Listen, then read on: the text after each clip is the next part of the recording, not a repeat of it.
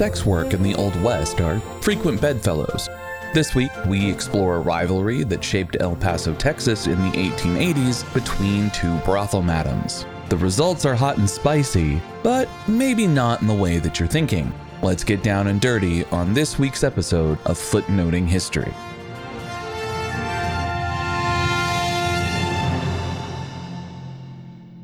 Hey Footnoters, it's Josh, and I'm going to take you to a place that we've never traveled to together before, the Old West. Yes, folks, it's a true combo breaker, as we're not going to be talking about anything medieval or something that has to do with mid-19th century American Christianity. I think I've mentioned before that I live in El Paso, Texas. Despite what you may have heard about this dusty border town, it's really a wonderful place to live. The people and culture are incredibly warm and welcoming, the food is out of this world, and the pace of life is relatively laid back. Today, city leaders tout that El Paso is one of the safest cities in the United States. And for the most part, they're right about this. Yes, we have our share of crime and violence in El Paso, but nothing out of the ordinary. August 3rd, 2019, when a white supremacist drove hundreds of miles to murder nearly 24 people in a Walmart, being an obvious exception here. Well, 140 years ago, El Paso had the exact opposite reputation. It was one of, if not the most violent cities in the United States. Combing through the early history of this city is to know gunfighting in the streets, robberies on the regular, and more vice than Miami. That's a really stupid joke, and I hope it made someone snort, groan, or at least roll their eyes. Part and parcel of the vice available in this city was a wide selection of houses of ill repute, brothels. The sex trade had been with El Paso for as long as anyone had been in the area, but especially after the building of the railroads. Once the Southern Pacific Railroad came through what was once an outpost on the edge of Nowheresville, El Paso quickly became one of the major commercial centers in the American Southwest. And after the Southern Pacific came the Texas and the Pacific, the Santa Fe, and the Mexican Central Railroads. It was truly a crossroads for the West. Alice Clark, one of our two protagonists in the story today, arrived in El Paso fairly early on. She was the first woman to see the potential of building a large-scale sex trade operation in the city. Prior to Alice's arrival, most of the sex workers in the city were private contractors. Alice had come to El Paso from Louisville, Kentucky. Earlier in her life, she had married a lawyer and presumably had a significant startup fund when she arrived here in Texas. She bought a home on Utah Street, which in present-day El Paso is South Mesa Street, not too far from the US-Mexico border. Alice was thick. And yes, that's thick with two C's. She stood at about 6 feet tall and weighed about 200 or so pounds. She's referred to as Big Alice or Fat Alice in contemporary newspapers, though we won't be calling her by any of those derogatory names. One of the secondary sources I consulted for this episode really hammers home that Alice was not what many men consider conventionally beautiful, and it really got under my skin. So I want to correct that and let Alice just be Alice for once. Alice, of course, did not have the only game in town. Soon after Alice had arrived in El Paso, the fiery Etta Clark, our second protagonist, arrived in this fast-growing border town. Etta was in every way the opposite of Alice. She was French-Canadian, had red hair, and only stood about 5 feet tall. And she was quite slender. Alice and Etta had their businesses in close proximity to each other. I'd say that they were walking distance apart, but does that really mean anything in the context of the Old West? From contemporary sources, though, it sounds like they were across the street from each other. Where Alice and Etta set up shop attracted many other sex workers in the coming months, and soon, South Utah Street had become the destination for those looking for some company during the evening hours. At this point, city leaders now understood that something had to be done to contain the more, let's say, sinful parts of El Paso from the more respectable neighborhoods of the city. It's not as if El Paso had written laws that permitted sex work, quite the contrary, but those laws were seldom enforced, if at all. City leaders decided on two things to keep the sins of El Paso quarantined. First, they began enforcing the parts of the city charter that outlawed prostitution. If followed to the letter, this would result in the mass arrest of every sex worker on South Utah Street, which was something that city officials knew wasn't possible. And quite frankly, I don't think that they saw that as desirable. I'm sure more than a few of them were clients, frequent clients.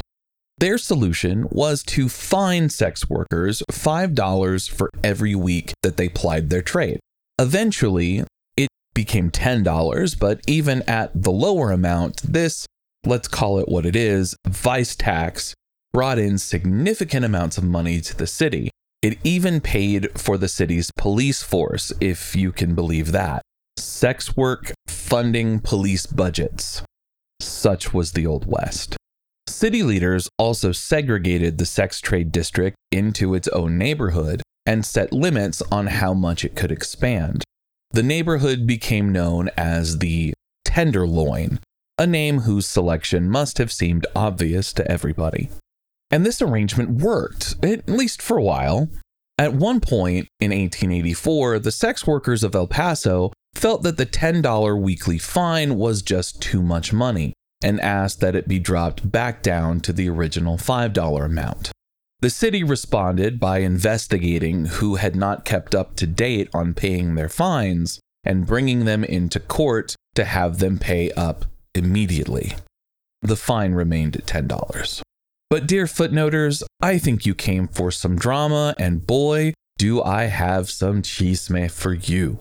Alice Abbot and Etta Clark were rivals, that much was clear. Each of them owned one of the biggest houses in El Paso, and they were more or less right across the street from each other. Business rivalries like this happen all the time. Really, I think it's a sign of healthy competition in the marketplace. But it became more than just a business rivalry when a sex worker named Bessie Colvin threw a Texas-sized wrench into the gears. Bessie Colvin, like Alice Abbot, hailed from Louisville, and once she got to El Paso, she built a large fan base and a growing list of clients. Alice was fond of Bessie and treated her quite well, often taking her for elaborate shopping trips to keep her wardrobe fresh. These trips were not gratis, though. Alice kept a ledger of all the transactions, and Bessie would need to pay things off over time via a share of her earnings. This is where the two women came to distrust each other. Bessie believed that Alice wasn't keeping an honest accounting of what Bessie owed. Alice accused Bessie of offering extras to her clients that Bessie kept off the books. This animosity grew and grew for about a year, and then the whole mess exploded. In April of 1886, Bessie Colvin had had enough. Alice had hurled so much verbal abuse at Bessie, and Bessie had had enough whiskey to drink, that Miss Colvin walked out of Alice's house saying that she was done. But to make matters even more dramatic, Bessie, on her way out the door, told Alice's customers that Alice was awful and that they should no longer do business with Alice. And to make matters even worse, she then dropped a big bomb. Bessie told Alice's customers, many of whom were there to see her, that she could be found across the street at Etta Clark's establishment. Actually, according to the Justice of Peace docket that records the criminal complaint for what we're about to see happen, Bessie said, and I quote, "The prime cut will soon be found across the street." Bessie did go across the street, asked Etta Clark for a job, and Etta Clark, who was no fool, happily accepted Bessie into the fold. Bessie returned to Alice's house to collect her things, and that's when Alice found out what Bessie intended to do. I wonder if, because of their long-term animosity, Alice didn't take Bessie seriously when she had first walked out. But when Bessie came back, started to pack her things, and told Alice that she was going to work for Etta Clark, Alice dropped into a deep, red-hot rage. Alice took a swing at Bessie, which Bessie managed to duck. Bessie then ran out of the house, but Alice and 2 of her other employees chased after her. Bessie arrived back at Etta's house seeking protection. Alice and her enforcers came quickly after, and once Alice was there, and Bessie felt safe behind the door of Etta's house, Bessie started yelling every foul thing that she could think of in Alice's direction. Alice was banging on the door when Etta Clark answered, holding a 3-foot-long brass pole, and asked Alice what she wanted. Alice replied that she was there to see Bessie. Bessie begged Etta to send Alice away because Bessie was convinced that Alice would beat her to death. Etta stood tall and said that Bessie did not want to see her former employer and told Alice to leave. Alice wasn't having it and consequently burst through the door. Etta responded by swinging that long brass pole. I'm making the brass pole seem more consequential than it actually was, I think. This pole was a gas lighter and was fairly flimsy, according to the sources I read. And quite frankly, though, even if that pole, lighter, whatever it is, had been made from vibranium, I don't think it would have stopped Alice from chasing after Bessie. Alice was white-hot angry, and Alice squared up, told Etta that she had it coming, and then punched her right in the face. Alice then accused Etta of trying to steal any new girl that Alice had brought to her business, and said that Etta cowardly let her sister do all of the dirty work. Alice then shouted, and I quote, "I'll kill you, you bitch, and that little bitch of a sister. I'll beat her to death." Etta, having just recovered from the punch to her face, came at Alice again. This time, Alice grabbed Etta by the throat, slapped her a couple of times, and then pushed her back into her bedroom. Knowing that she could not physically best Alice Abbot, Etta Clark grabbed a revolver that she had nearby. Some sources say it was a .44 caliber revolver, others say it was a Colt .45. Either way, this is a fairly substantial firearm. After telling Alice to leave her house, and Alice responding that she would leave in a tone that clearly suggested that she would in fact not leave, Etta raised her gun, yelled, "I'll kill the damn bitch," and pulled the trigger. The slug hit Alice near the pubic arch of the pelvis. I cannot imagine how much it had to hurt. Alice, with the help of her 2 assistants, made it back to her house and summoned a doctor. Fortunately for Miss Abbott, the bullet didn't hit anything too consequential. No organs or main blood vessels. She did go on to recover, but I think we can all imagine that it was a bit touch and go for a while. Across the street, Etta Clark was being put into handcuffs. She would be charged with attempted first-degree murder and had bail set at $2,000, the rough equivalent of about $64,000 in 2023. But this was Etta Clark, and she had the money. Cash. A preliminary hearing happened between April 21st and 23rd, 1886, at which Etta Clark did not testify at the advice of her attorney. The judge presiding over the case eventually decided that assault with the attempt to murder was a charge that better suited the crime, and Etta went to trial the following month on May 12th. The 2-day trial resulted in Etta's acquittal, with the jury only taking 15 minutes to decide that Miss Clark had shot Alice Abbott in self-defense. The day following the shooting itself, El Paso's newspaper of record, the El Paso Herald, informed the public on the details of the shooting. And in a twist that just tickles my dad joke-infested heart, the Herald made a typo. When it came to the details of the bullet hitting Alice Abbott in the pelvis, rather than writing that it had hit Alice in the pubic arch, the reporter had written that the bullet had, in fact, hit Alice in the public arch.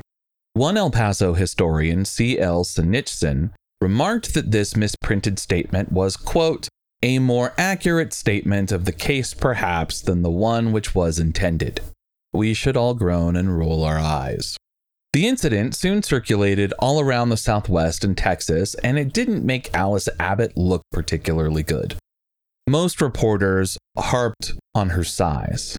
Men passed Alice in the streets and shouted at her, "Hey Alice, how's your public arch feel today?"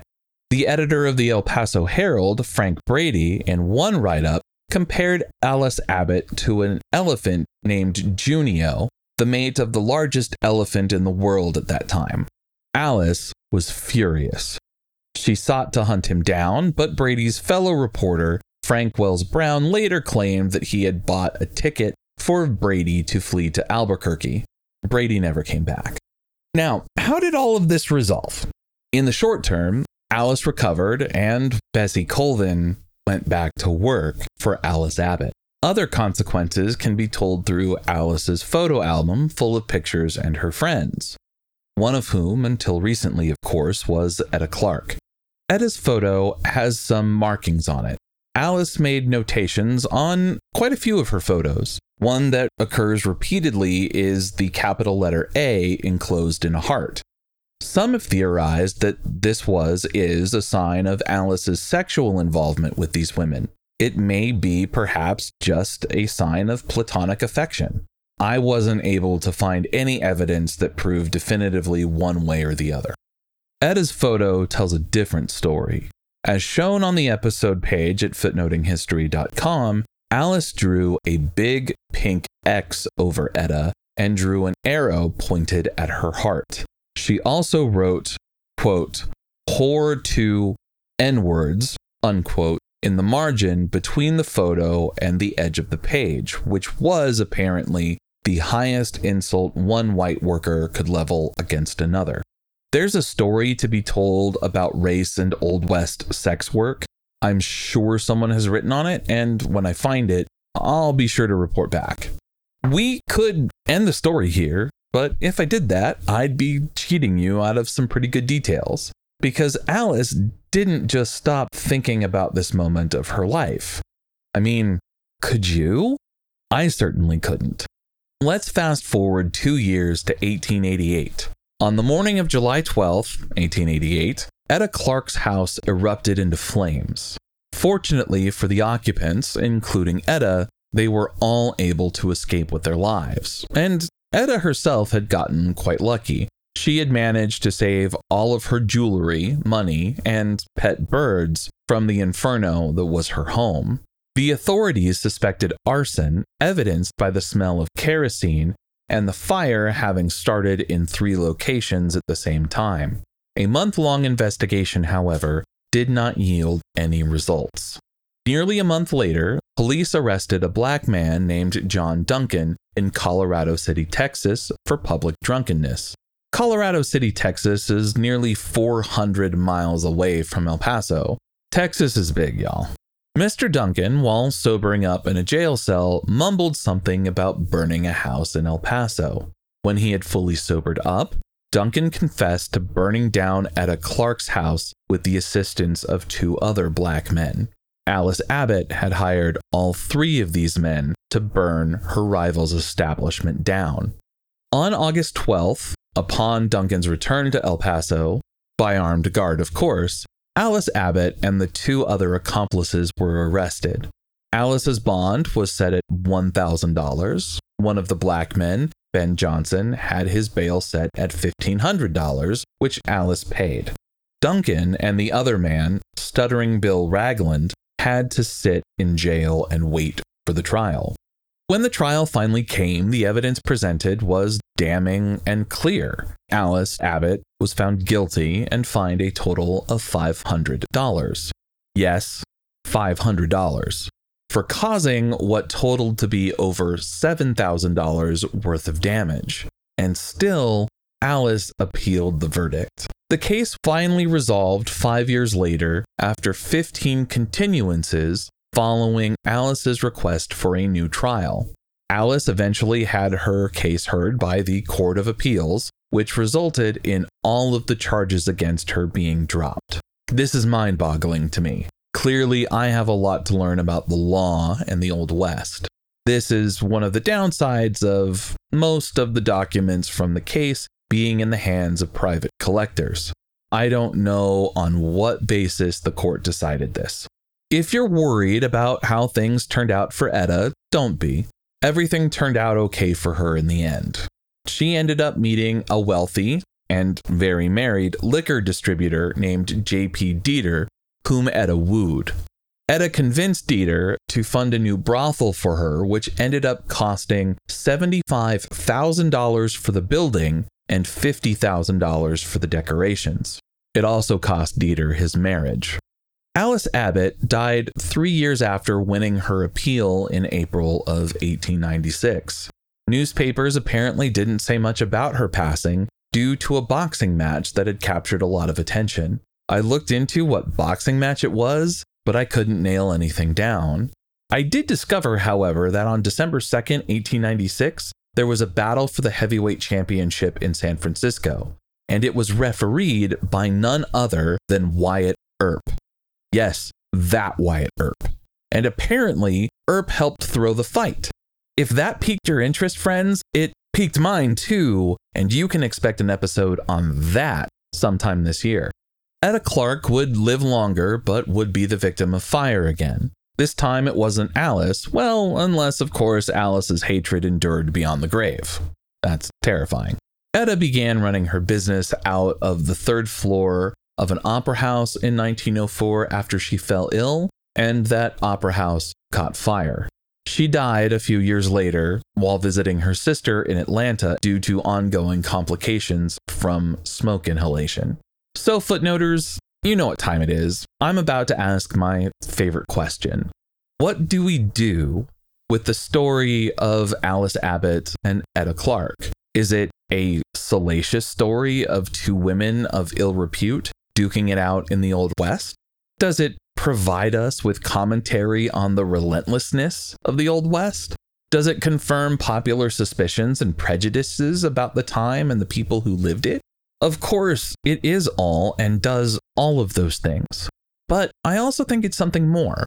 It illustrates contemporary assumptions about gender, especially femininity. It allows us a window to see the dynamics of race in the Old West, however thinly we looked at it in the episode.